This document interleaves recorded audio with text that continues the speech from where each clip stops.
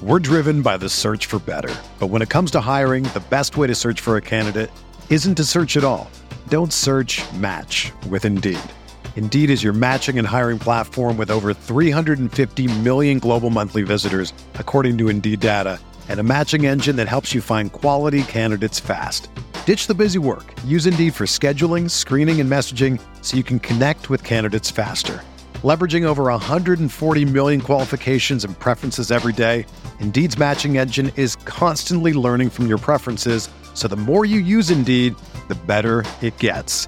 Join more than 3.5 million businesses worldwide that use Indeed to hire great talent fast. And listeners of this show will get a $75 sponsored job credit to get your jobs more visibility at Indeed.com/Blue Wire.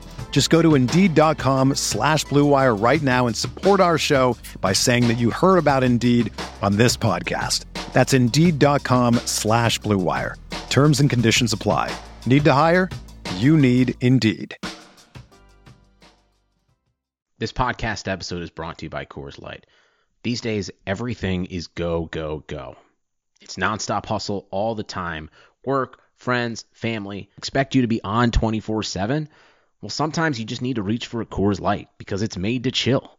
Coors Light is cold lagered, cold filtered, and cold packaged. It's as crisp and refreshing as the Colorado Rockies. It is literally made to chill. Coors Light is the one I choose when I need to unwind. So when you want to hit reset, reach for the beer that's made to chill. Get Coors Light in the new look delivered straight to your door with Drizzly or Instacart. Celebrate responsibly. Coors Brewing Company, Golden, Colorado. Frank, you need to calm down back there, all right? Dynasty Tradecast.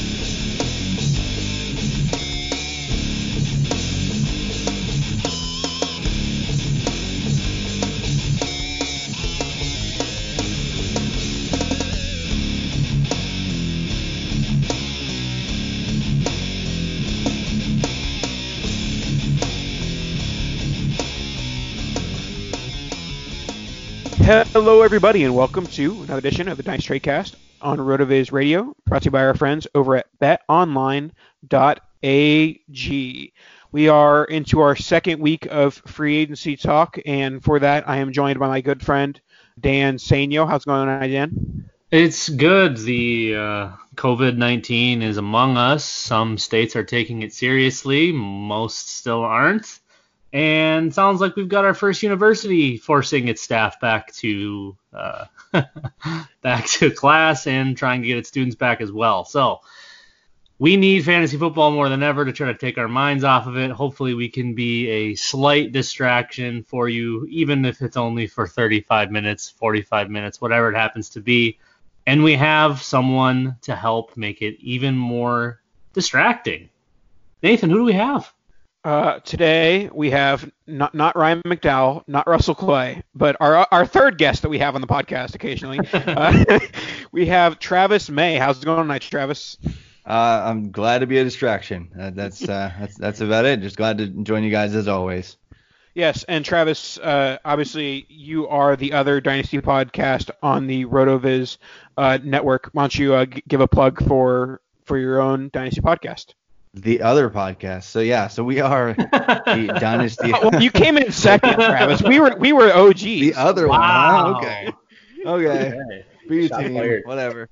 Have you heard Curtis's voice? That's not a B team voice. Come on. Oh, true. But anyway, it's the Dynasty Command Center podcast. I always enjoy talking with Curtis on there. We actually just had TJ Calkins step in for him this past week, and it's always a blast talking about some Dynasty everything. Throw in some Debbie there from time to time because that's my favorite thing. But yeah, check it out, Dynasty Command Center, and definitely the rookie guide that just came out because that's been a lot of fun. The Dynasty Command Center rookie guide. It is actually a RotoViz publication, and so you can actually find it on the rotoviz.com website. It's actually got its own tab, so check it out. Speaking of RotoViz, before we get into the show, make sure that you get involved with our RotoViz discount. Rotoviz.com/radio gives you a 10% discount to all of our content and tools, all the awesome stuff that's been pumped out on the redraft side, and of course stuff that Travis and Curtis do on the writing side because Dan and I are too lazy to write.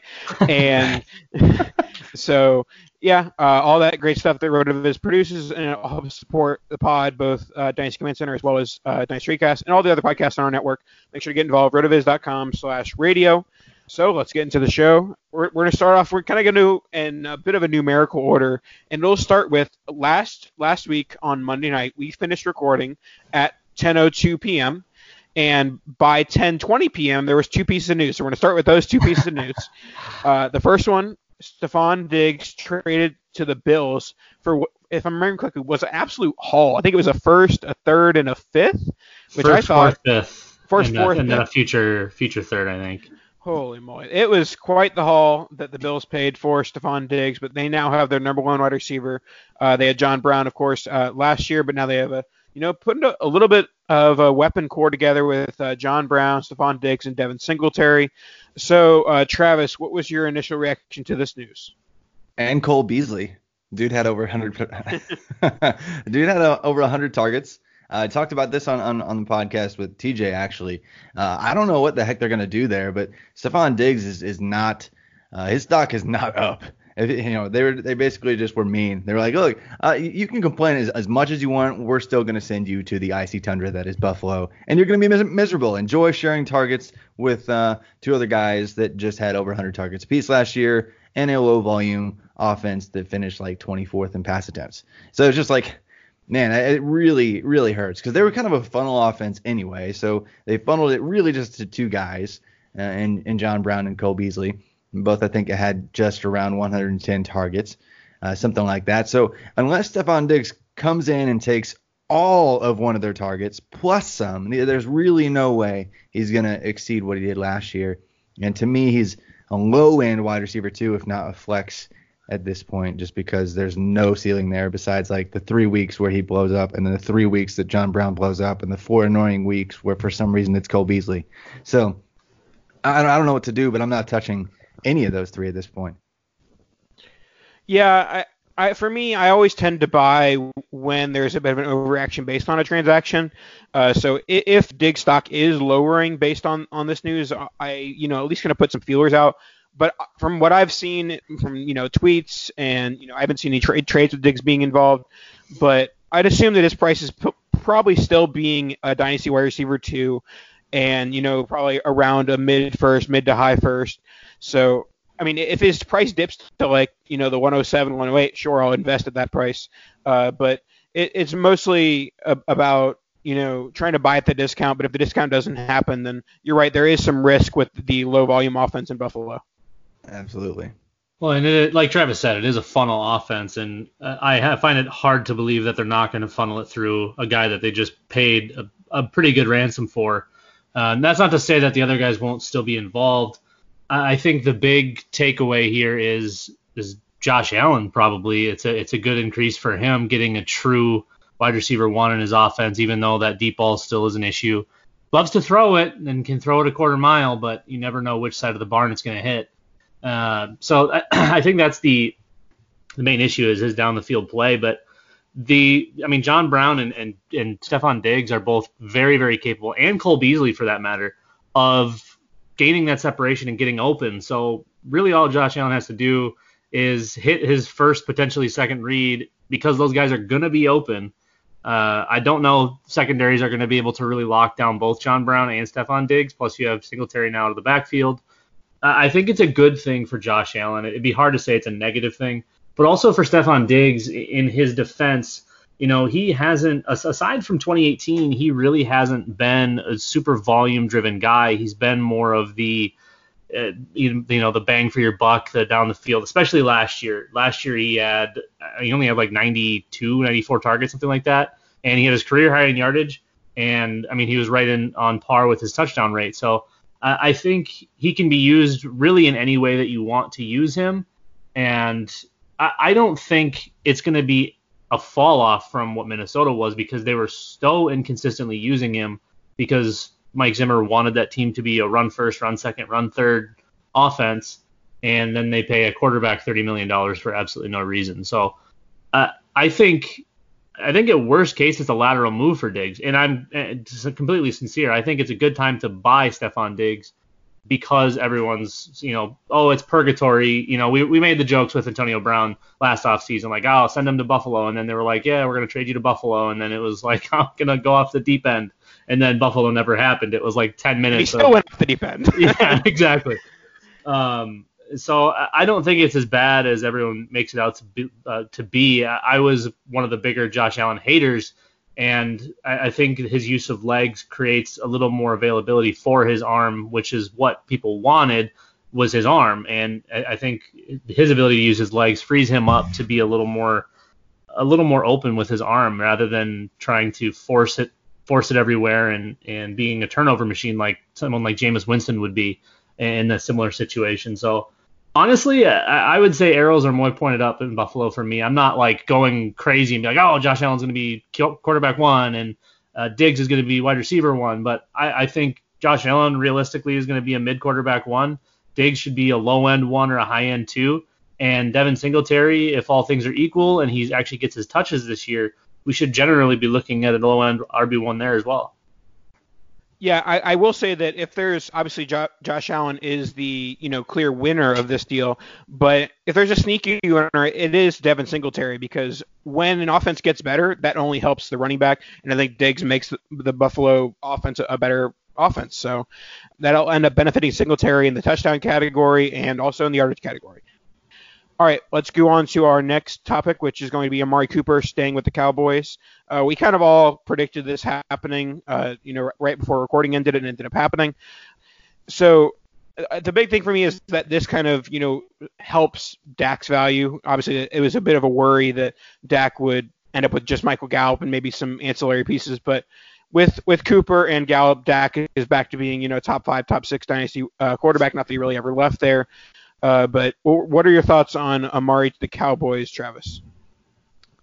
Yeah, him coming back, it really stinks for, what we thought, I guess, Michael Gallup could be. He was supposed to take, like, the next leap. And, hey, if Amari's gone, he's like this, he could have a legit wide receiver 1, like, just rise from the ashes, and just dominate. But now really it looks like it's probably going to be, they're both going to be in very similar roles, except for the fact that, Cobb's gone and like 40,000-year-old Jason Witten's gone, and they re-signed Blake Jarwin, and so he's there. He's probably going to see an uptick in targets.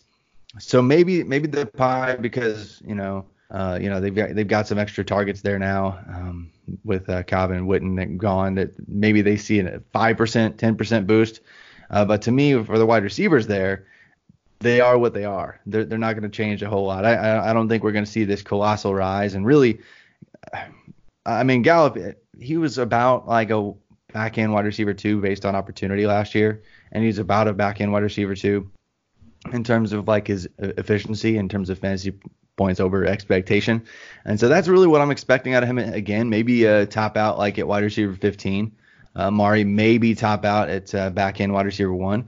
But really, I just like them bringing him back for Dak's sake, and the value there, what that means for the quarterback for sure. But I'm really interested to see how much of the pie Jarwin's going to get, because if Witten can be a back-end tight end 1 almost, not that I'm saying Jarwin's an elite talent, but if he gets any more work at all, he's probably in that back-end tight end 1 conversation for sure. I think we might be a month away from being able to declare that, though, because whether it's a wide receiver 3 or a rookie tight end, that could very easily take those targets over what we expect Jarwin to have.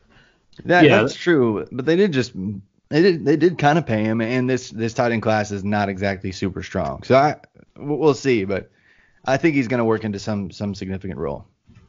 Yeah, I think the Cowboys find their way into some kind of wide receiver 3, I would imagine, a slot type guy. But, you talk about Cobb and Witten leaving, that's 166 targets. That's, I would say, at least a decent boost for Amari and Gallup. But Travis, you nailed it. I don't think their roles change even a little bit. I think we see very similar, kind of a 50-50 split for the Lions share of that work. And then obviously you're going to have Zeke probably getting around 80 targets or so. I think Jarwin slides up. He had only around 40 last year, so I think he just kind of moves into that Witten, like 80, give or take. And then realistically, you could have a 100-target third guy if they find someone that they like, that they trust. that can fill into that kind of slot type role, or maybe they put somebody outside and they have Amari work more inside. We kind of always had those talks in the past of Amari working better in the inside rather than putting him on the outside. And, if they want to go that route, that might be the smartest route. You have, Dak's kind of baby blankie in Amari being inside. We can keep Gallup outside because we know he can win out there. And then they can go get a big bodied somebody in this draft. Maybe it's down the road. They, fourth, fifth, whatever round. We know how deep this class is, and there's plenty of bodies to fill that void. So I love that Amari's staying. I don't think it does anything to Dak's value. I think he was going to be a top 8 quarterback regardless, and with very little wiggle room. His ceiling's probably like 3, 4, or 5, and his floor is probably like 8, because that's basically where he's been his whole career. So I don't think really a whole lot happens here aside from them maybe adding that third wide receiver, like I said. But like Travis, you mentioned with Jarwin, any work is going to be significant for him, and he catches the ball at a high rate. I mean, the Dallas offense has been known to, use a tight end very heavily, and like again we said, they paid him. So I think he could be a really nice late tight end one that I don't think people are going to think about on the top of their minds. That's going to be somebody that's probably going to be a little further down boards that are going to be pretty cheap. I will say one thing, as someone who is overexposed to Dwayne Haskins, reportedly the Redskins were the team that was in second place for Amari Cooper, and I'm very sad for my Dwayne Haskins shares that it is not going to be Amari Cooper season. All right, let's go to our next topic, and it'll be Thomas Brady to my Tampa Bay Buccaneers, cementing Jameis Winston not coming back, which at this point, as of recording this, Winston's still not signed. I still think there's like a 2% chance that they sign Winston. Still unlikely, but anyways, Brady to the Bucs. Obviously, the biggest fantasy impact here is how much will Brady help and or hurt Chris Godwin and Mike Evans. My general thought process initially was a bit pessimistic. I think that his lack of risk taking is going to decrease the numbers of both Evans and Godwin, but as I've, tried to, like the move of signing Brady a little bit more, I thought, well, if you didn't have 30 interceptions, that you might have more yards, you might have more touchdowns. So Brady obviously isn't going to be as aggressive and risk-taking as Winston was, but that might be offset by the lack of turnovers. Yeah, and really, they threw the ball like 630 times. So I don't know if they really would throw the ball a ton more than they did last year. And I think part of it they just had to throw more because they were always behind because of those interceptions. but we'll see. I too was a little bit skeptical initially, but when I dug into it more and understood where Tom Brady is still able to win in terms of where he targets his wide receivers and does so most effectively, I think it was intriguing to me for Chris Godwin, just a little bit more so than Mike Evans. I think they're both going to be in that 120, 130 target range, somewhere like that again. And I'm not sure Chris Godwin's going to be as efficient as he was, because he was I think the second most efficient wide receiver of basically all of the NFL wide receivers in the league last year. For me, it's about a lateral move, because I think Godwin's going to see a hair of an increase based on where he's targeted in that offense.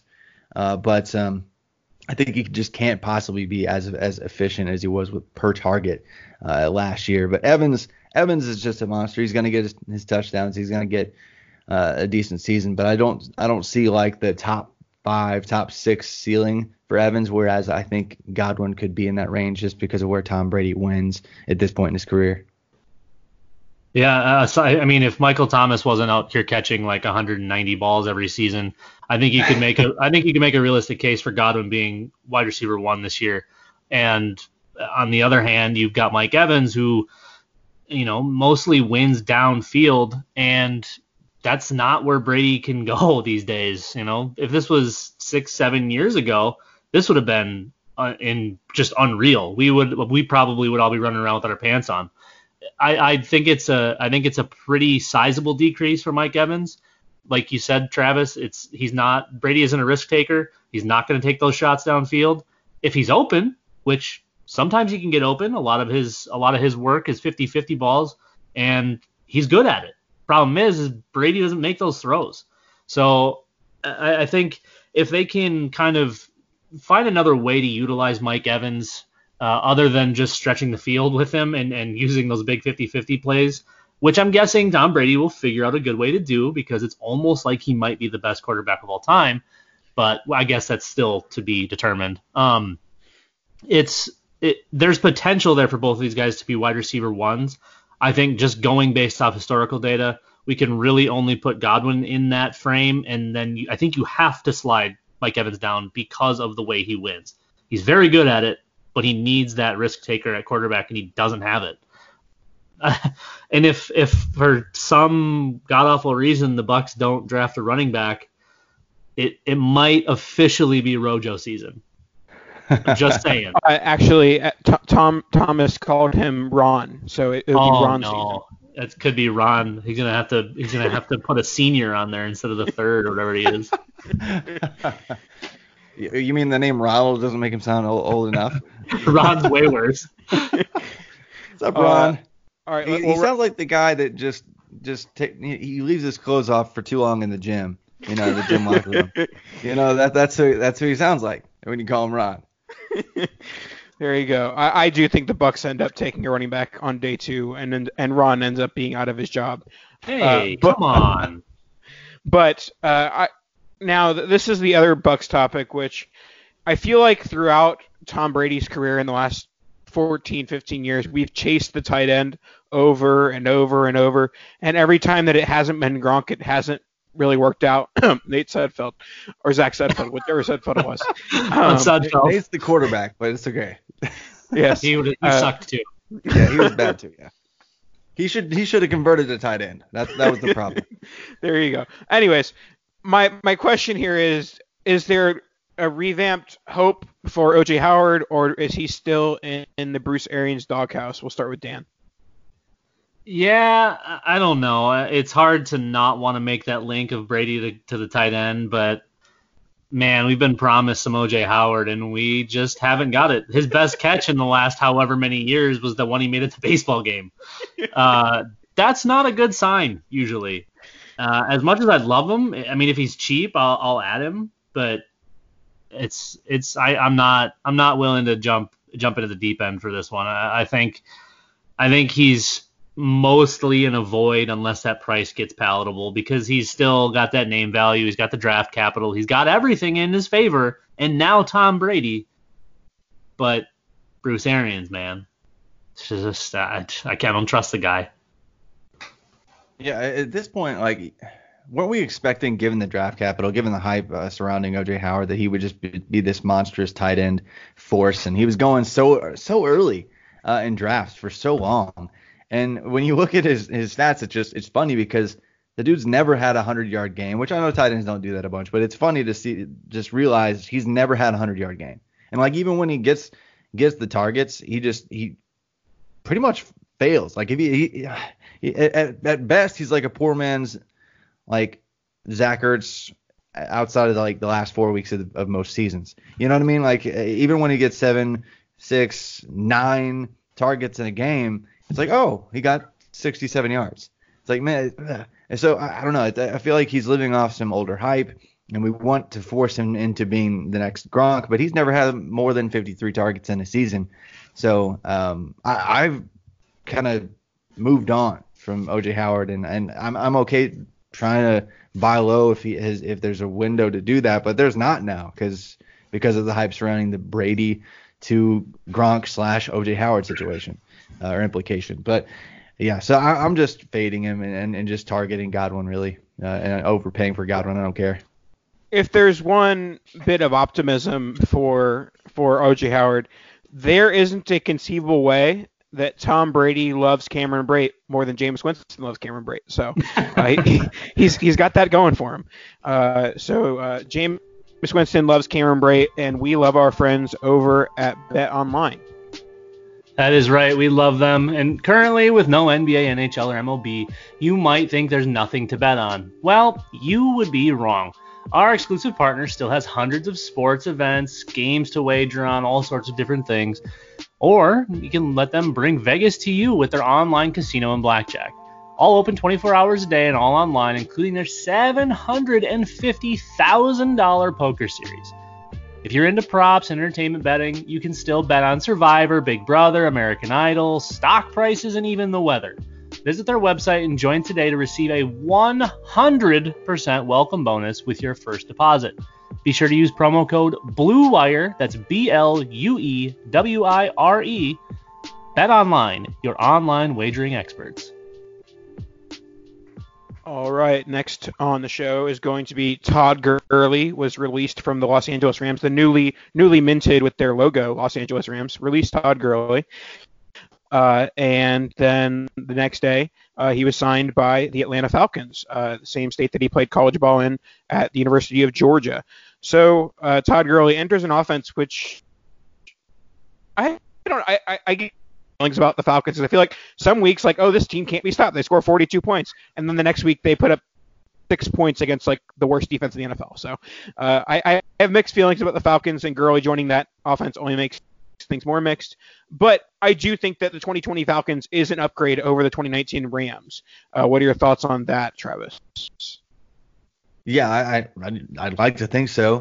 My only worry is they really have just kind of shifted, and maybe this is just because they struggle to keep leads or have leads or, find much sustained success week over week, I guess, with that offense. But they throw the ball a ton. Last year they had what was it? I feel like it was almost 700 pass attempts as an offense, and were fourth fewest in rush attempts. And maybe that's because they just didn't really have very high success when they ran the ball, with Devontae Freeman barely averaging 3.5 yards per carry, and Brian Hill, who was never a good running back even in college against the MAC competition, barely averaging 4 yards per carry. They were just struggling to find anything close to efficiency on the ground. And maybe they're hopeful that Todd Gurley comes in and fixes that problem, but he actually hasn't been the Todd Gurley of a few years ago recently, in the past couple seasons. Just looking at his last couple of years numbers, I guess we were holding him to an impossible standard because he had 2 years in a row where it was like 380 something fantasy points, 370 something fantasy points, and then last year he's got like 200 and change, and so he's done, right? And I'm not there with him yet. I don't know if they're going to shift their game plan entirely and all of a sudden rush the ball, over 400 times this year, and so I'm not really sure he's going to get the workload that he did from a couple years ago that propped him up and gave him almost 400 fantasy points. I think he's going to disappoint if he's in that 220 range, 250 range, but that's probably what we should probably expect, right? I think he should be a back end running back one, even in this pretty decent offense. Yeah, for sure. I think the 200 plus benchmark is going to be what he's at for carries. It's not like they went out and paid the man all sorts of running back money. He got a decent contract for, his name. So yeah. I think you can pretty much draw that line at 200, and if he goes over, great. That's only going to increase what he does. But Devonta Freeman only played 13 and a half games, and he still had 70 targets. So I think you could probably draw up, I would say, at least 80 for Gurley. I mean, he wins in that way. Yes, they still have Julio. Yes, they still have Calvin Ridley, who will probably play 10 games again this year. They bring in Hayden Hurst. They add Laquan Sanu. I'm going with that one from now on because it's going to happen. Sanu. I like it. It's the new Mohamed Sanu. And then you've got Gurley. I think they still bring in a rookie, maybe a late day 2 or day 3, whatever you want to draw up for them, just to kind of fill that role. Otherwise, if you really think Brian Hill or Ito Smith can be something, sure. Whoa, Kadri Allison, bro. Yeah, no, he's horrible. Yeah, I think Gurley is actually a pretty decent buy because everyone's so done and over with him. They truly do believe he's washed, and at this point, everyone's rushing to go get Darrell Henderson, I would probably trade Darrell Henderson to get Todd Gurley fairly comfortably. I mean, nobody's going to give you Todd Gurley for Darrell Henderson. Not in 2 leagues already, Nathan. Wait, that's ridiculous. They were packaged, but one of them was like a move up in a second, flip flop, whatever. That's crazy. And if that's the price on Gurley, if you can get him in some kind of move like that, obviously for me that's buy Todd Gurley. I just think right now, because the Falcons look like a decent offense and it looks like an uptick in his stock, I don't know. I avoid the sticker shock moments like you said earlier, Nathan, and then just go searching later, maybe in the summer to go buy. But yeah, I think if people are thinking he's left for dead, they're wrong. Yeah, I mean, I'm investing at a mid RB2 price. I think that he ends up being, like the 105, 106 equivalent in rookie value. And there is some risk there because, he hasn't been the same player as of late. But I think he's going to get the workload, and I think he's going to be a good enough offense that he's going to be producing at a high-end RB2 value in 2020. And he's still fairly young. His knees might not be young, but he isn't like a 30-year-old by any means. All right, let's move on to our next one. This one I think is one of the more like meh signings or meh acquisitions of the offseason so far. That's Melvin Gordon to the Broncos. I thought they had a decent, tandem with Philip Lindsay and Royce Freeman. Obviously not like the best running back core in the world, but out of the list of needs the Denver Broncos had, running back was not at the top of it. So when they add Melvin Gordon, basically saying that Royce Freeman is not going to, be getting any more carries and it's just going to be the Melvin Gordon, Philip Lindsay show, I think that kind of just kills both of their fantasy values. I think they're both going to be RB3s. Maybe that might be a little bit too optimistic for Lindsay saying that he's going to kill Melvin Gordon's value, but I don't think we've seen enough from Melvin Gordon in the last, year and a half to think that he's, lightning years above Philip Lindsay. No, I don't think so either. I think there was a clear changing of the guard in terms of just sheer talent level and efficacy last year for the backfield for the Chargers, and they rewarded the best back, and it was Austin Eckler. And so this year it wouldn't be surprising if they did kind of give you a really annoying split, a la maybe Danny Woodhead, what he used to do, just kind of sap some value, steal some touchdowns, and be annoying if you're relying on Gordon every week. But definitely at this point, I don't think I'm relying on Lindsay at all. I had him almost everywhere because I got him for free, and so that really stinks. But I think he's at best a 1B, and so whatever you thought he was going to be, take that down a notch, maybe like 40% at this point. Are you guys kind of tracking in that range? Yeah. I mean, it's gone from Lindsay being, a low-end RB2 to he being a low-end RB3, high-end RB4. And I think that Melvin is clearly like an RB3 at this point. Yeah. Yeah, Broncos ran the ball just about 400 times last year. So even if they kind of continue along that trend and Lindsay loses a little bit and Melvin gets about the same, I think the only advantage Melvin has in this tandem is the fact that he's going to catch passes where Philip Lindsay just hasn't, and when he hasn't been very good at it. Yeah. I think Melvin brings a lot in that aspect. So maybe you see Melvin only carrying the ball 6, 8, 10 times, but getting 7 or 8 targets. That there is a chance that happens. I still think Denver brings in another wide receiver, at least one more that they draft fairly early to kind of go along with Courtland Sutton. But I think Lindsay and Gordon can be somewhat sustainable. I think we can look at this as Melvin and Austin Eckler. We just kind of mentioned that, but I think you can have 2 reasonably successful fantasy assets here. The problem is you're still probably going to have to pay a little bit too much for either one of them for really to get any sort of solid value out of the asset. So honestly, unless I've already got the guys, I'm probably not going out and buying again, unless that price really dives down. Lindsay might end up being the buy because he'll probably fall off the face of the planet because of the Melvin signing. So Lindsey might end up being a decent buy because I do still think he's going to get good enough volume on the ground where he can be that 2-down type guy that is just free points, kind of, like a poor man's Marlon Mack or a Sony Michel or whatever you want to call it. I think he can have those types of decent numbers, but we'll see what Melvin brings to the table and how many carries he truly does get. Let's move on to our next topic, which will be the Carolina Panthers made 2 fantasy-relevant signings. They signed Theodore Bridgewater to a 3-year deal and Robbie Anderson to a 2-year deal. So they bring in a new quarterback, and we'll talk about their former quarterback after this. But right now we're talking about their current players. So we have Teddy Bridgewater. Many people are saying that this might be a bridge situation for Bridgewater where they end up investing in a young quarterback. I think that's at least a year away. So I think that Teddy is the 2020 starter, and he has some weapons. He has Robbie Anderson, DJ Moore, Curtis Samuel, and Christian McCaffrey, of course. So what do you think of the situation Teddy's being put in, Travis?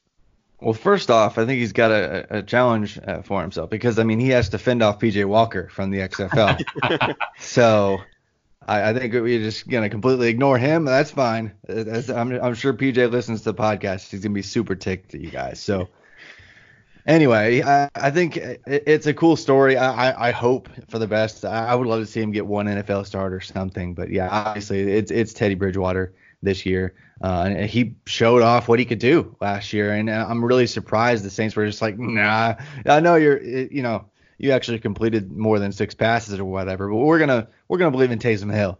But anyway, that's something else. So I think the offense is going to look completely different. Other than Christian McCaffrey, the quality of the targets in play for these wide receivers, it's pretty huge. And given the fact that they now have 3 good ones, that's huge for Teddy too. I really think Teddy in this offense, if he can add some rushing yards and just, I don't know how he's anything worse than QB 15. If you're playing super flex, he could work his way up into the back end quarterback 1 just based on the level of talent around him. It looks like, anytime you got Christian McCaffrey, you got DJ Moore, you got Curtis Samuel, you got Robbie Anderson. And even though he doesn't launch the ball downfield in a high volume, when you have 2 guys that really can win in that way, and he's already shown he can have success in a smaller sample, I think they're going to have some fun, midfield strikes going on to Robbie Anderson and Curtis Samuel, and DJ Moore is going to be the every single down target hog along with Christian McCaffrey. It's going to be a fun offense. I think a top 10 offense this year, which is a far cry from what the mess they were last year with Kyle Allen, and he was okay, but he was Kyle Allen. So I'm pumped for all the weapons except for Curtis Samuel, just because he had 100+ targets last year, didn't really do much with them. Obviously, the quality's maybe going to be better this year, but Robbie Anderson's going to take his best role on that offense, and DJ Moore's better at everything else. So I'm not buying Curtis Samuel, but the rest of the pieces could be interesting. Well, the one thing I would say is that Samuel is the loser of this deal, and I think even to an extent, Robbie Anderson is a bit of a loser because, there was some hope that he would land in a wide receiver 1 role. That didn't happen, as DJ Moore is the wide receiver 1 in Carolina. But I think Samuel's the one that gets valued the most.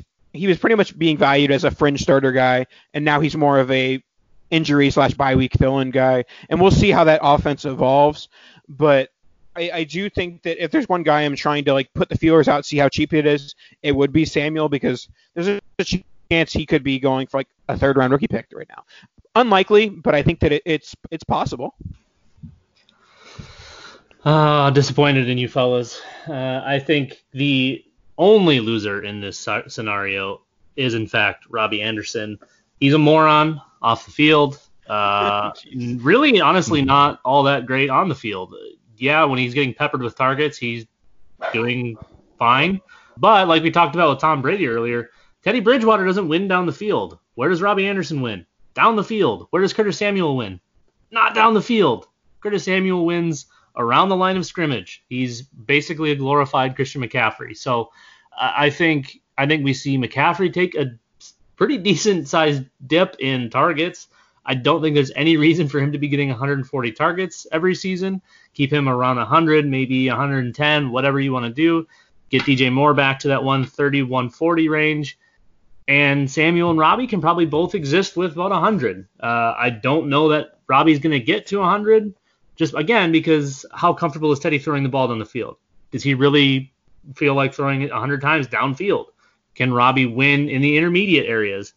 I don't really know that answer, but from what I've seen from Robbie, probably not. I think, again, this offense goes through Christian McCaffrey and DJ Moore, and whatever piece of the pie that Robbie and Curtis Samuel can get, they just have to be happy with. I think they're going to be around that 100 target mark, but it is going to be a very, very different looking offense. I think you guys are both spot on with that. Frank, you need to calm down back there, all right? You psycho. Stop barking in our podcast. Travis, do you think that there's going to be any room for some tight end production here, or do you think, does Ian Thomas have a chance to win out any sort of work from these guys? I guess maybe some, but to me, when he gets a touchdown, cool, and he did that once last year. So I'm not really counting on him. I know a lot of people just wanted him to come in and be the next Greg Olsen, but not everybody can just do that. And now there's definitely not enough targets for him to do that. So don't know what you're going to sell him for, but I'd do it before he's in almost nothing. We're talking Ian Thomas? Yeah. Yeah. I don't know. I don't think he's dead yet. But you heard it here first. Sell all of your shares to Nathan. All of them. You get a third, yes. No problem. All of them. All right. Well, if you don't want to sell your Ian Thomas shares, you can sell your Cam Newton shares, because I am the most overexposed person on the planet to both Cam Newton and Dwayne Haskins. If those two men don't start football games in 2020, I will be retiring from Dynasty football. So I'm overexposed to Cam Newton. First. Nathan retiring. That would be good for my psyche. But anyways, Cam Newton, released by the Carolina Panthers, now looking for his next job. Hopefully, for my sake, that when you're listening to this podcast, he's already signed with the Chargers or the Patriots, or the Jaguars, anywhere. So anywhere he can get a starting job. I guess I'm asking Travis, will Cam Newton have a starting job in Week 1? I think so. You hate to see him not get another shot, because it's not like he's completely dead, unless there's just something that we really don't know, and it's one of those situations where it's just going to be a bother for a year plus, like it was like with Andrew Luck or something crazy. I can't imagine he's not going to be the best option for some NFL team Week 1, even if he goes to a situation where they draft a rookie pretty high. How is Cam freaking Newton, if he's healthy, not going to be better than a rookie? I don't care who it is. Well, a lot of people don't like him. I'm on board basically with Nathan. That's not the Dwayne Haskins part, but I've got too many Cam Newton shares, and hopefully it'll be for a good reason. I think 2018 clearly wasn't healthy, wasn't right, and kind of worked to get that shoulder where it needed to be, and then all of a sudden the foot happens, and now we've got injuries stacked on injuries. Is he healthy? Again, we don't know that, and with all of this craziness going on, we may not know that for a little while. These guys aren't allowed to really meet with who they need to meet with to get cleared for different things and to pass physicals and all of that stuff. But we said that about Gurley, and then he was signed within 24 hours. Yeah, but he could have passed a physical. He wasn't failing physicals. Cam, we don't know if he can pass a physical. Well, the Panthers did report he passed a physical in Atlanta yesterday, so. Okay, so they could say that, and then he couldn't. I mean, it's happened before. But if he's healthy, it's hard to imagine he's not there. The problem is he 100%? I don't want not 100% Cam Newton. We've seen 100% Cam Newton, and he's an incredible fantasy asset. The problem with not 100% Cam Newton is we're not going to get 100 rushing touches, and we're probably not going to get to that 500 pass benchmark. So we're going to need an offense that's basically run first. and has decent weapons to make him viable when he does get to those 500 potential passing attempts. Also, do we really want Cam Newton still running that much? Probably not, but that's where all of his fantasy upside is, or a lot of it. So it's a kind of a tough proposition. I love Cam Newton. I really hope he finds a new home and is successful there. But I'm pretty skeptical on if we can get him to 100% and if he can truly change the way he plays. Because if he plays the way Cam Newton's been playing, he's not going to last. And I mean, it's going to be another 6-game season or whatever we want to call it for him. But yeah, I mean, what are the options? Like LA Chargers? I mean, it's just Chargers, the Pats who don't have cap space, and maybe Jacksonville if they don't want to go all in on Minshew. I think Jacksonville ends up drafting somebody. I don't know that they go down the Cam route, even though Cam and Duval, that would work. That makes sense. Do you have any predictions for Cam landing spot, Travis? Yeah, I think it'd be fun to go to the Chargers. I think that'd be a blast. Him to Keenan, and really the last time we saw Cam, he was still a really decent passer. I know he's never relied on just his passing stats to give us fantasy goodness, but really that was pretty much his second best season as a passer outside of his MVP year. If you look at his touchdown to interception ratio, his touchdown percentage, adjusted yards per attempt, like a lot of just by the metrics, by the numbers, he was still a really good passer. So I hope he gets back to that point. Maybe he gets 4 touchdowns, 5 rushing touchdowns, whatever it is, 100 carries, not 150 carries like he was doing before. But I think at age 31, I don't think he's dead. So I think and just to go from Phillip Rivers to the mobility, like the least mobile quarterback in NFL history, to Cam Newton, that would be a lot of fun for the Chargers fans, like all 3 of them. All 3 Chargers fans. I love it.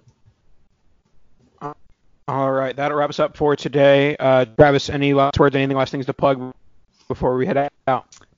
Just that rookie guide, definitely check it out. The second edition just dropped here recently, so it's like basically 40 pages of awesome rookie coverage. So get pumped about that. Be looking for some more Devy coverage from me here on RotoViz as well here soon. But that's about it for me. Thanks for having me, guys. For sure. All right, that wraps up for another edition of the Dynasty Tradecast, brought to you by RotoViz Radio and our friends over at betonline.ag. Promo code BlueWire, right, Dan? That's right. Stay inside, kids. Promo code BlueWire. Stay inside. Don't do drugs. And kadoosh!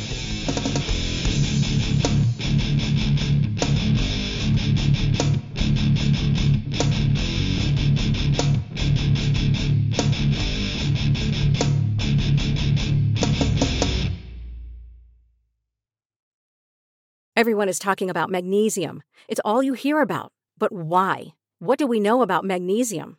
Well, magnesium is the #1 mineral that 75% of Americans are deficient in. If you are a woman over 35, magnesium will help you rediscover balance, energy, and vitality. Magnesium supports more than 300 enzymatic reactions in your body, including those involved in hormonal balance.